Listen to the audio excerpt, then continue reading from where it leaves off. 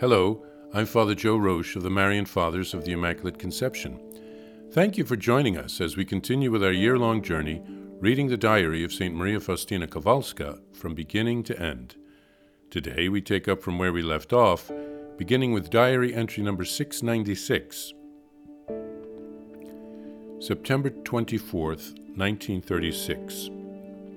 Mother Superior, Irene, ordered me to say one decade of the Rosary in place of all the other exercises and to go to bed at once. As soon as I lay down, I fell asleep, for I was very tired. But a while later, I was awakened by suffering. It was such a great suffering that it prevented me from making even the slightest movement. I could not even swallow my saliva. This lasted for about 3 hours. I thought of waking up the novice sister who shared my room, but then I thought, she cannot give me any help, so let her sleep. It would be a pity to wake her. I resigned myself completely to the will of God, and thought that the day of my death, so much desired, had come. It was an occasion for me to unite myself with Jesus, suffering on the cross. Beyond that, I was unable to pray.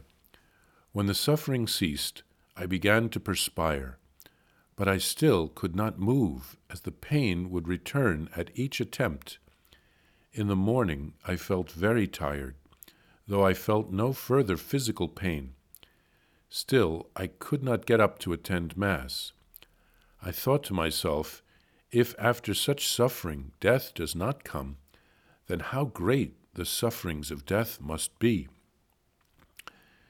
Jesus, you know that I love suffering and want to drain the cup of suffering to the last drop, and yet my nature experienced a slight shudder and fear.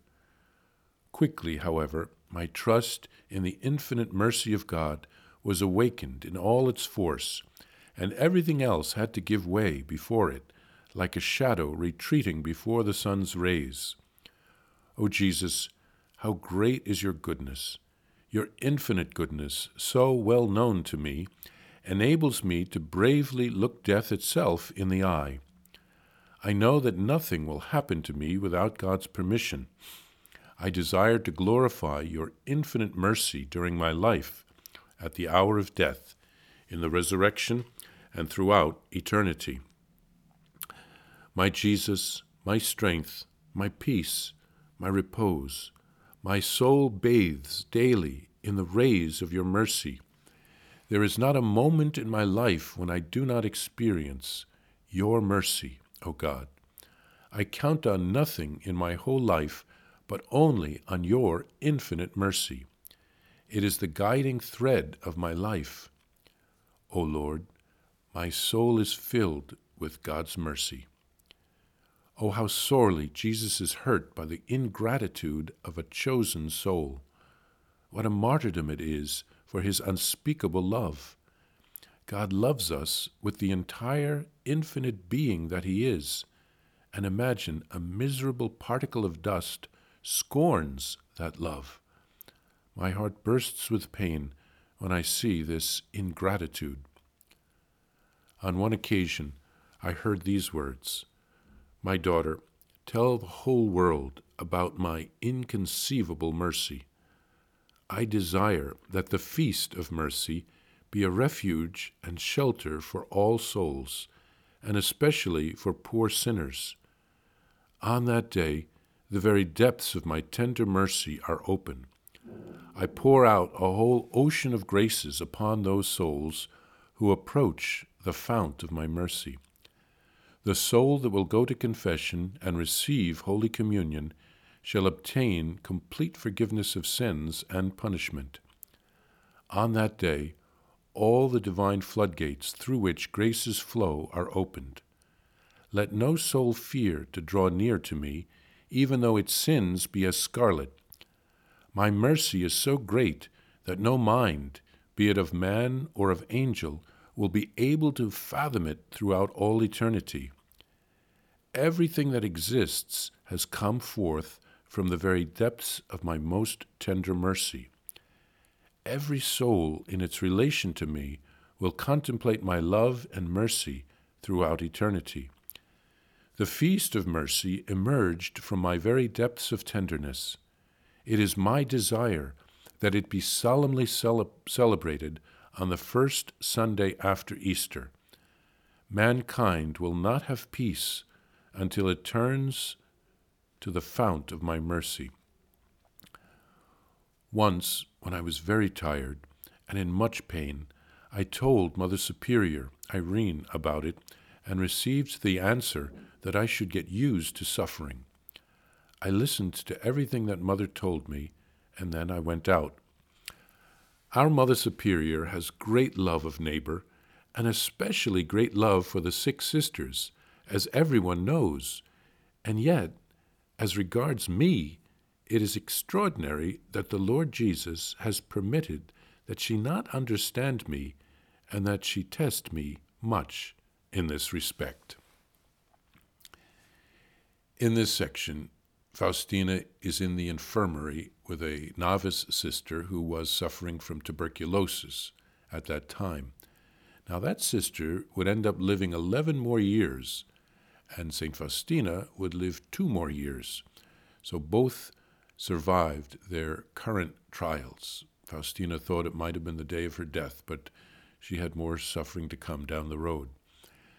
Faustina writes quite honestly how she wants to offer her suffering for souls, but she has a natural repugnance and aversion to it, toward the suffering, as we all do. But she overcomes that and offers herself to the Lord as a victim soul. She writes of bathing daily in the rays of God's mercy. It's like a spiritual radiation therapy. Jesus can heal our heart and our soul in this way. That is why it is powerful to pray before the tabernacle or before the monstrance with the exposed Eucharist or before a divine mercy image whenever it is possible. St. Faustina writes of Jesus as being hurt by the ingratitude of chosen souls. Religious have consecrated their lives to Jesus, and he gives us special graces to live out our consecration. So we should always thank him for these graces and live our lives in the right way. Here, Jesus asks Faustina to tell the world about his mercy and the feast which takes place on the octave of Easter, the second Sunday of Easter. Jesus wants to pour out so many graces on us, if only we are open. And finally, she writes of her superior, who was a loving person who showed great concern for the sick, but she didn't seem to understand how much St. Faustina was suffering. St. Faustina also thinks that perhaps it's the Lord allowing that so that she could grow in holiness and be tested.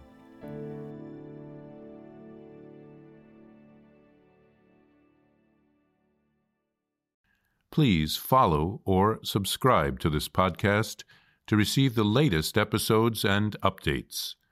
If you have enjoyed this podcast, I invite you to leave a review. Reviews greatly improve our podcast ranking and will help other people throughout the world find St. Faustina's Diary in a Year.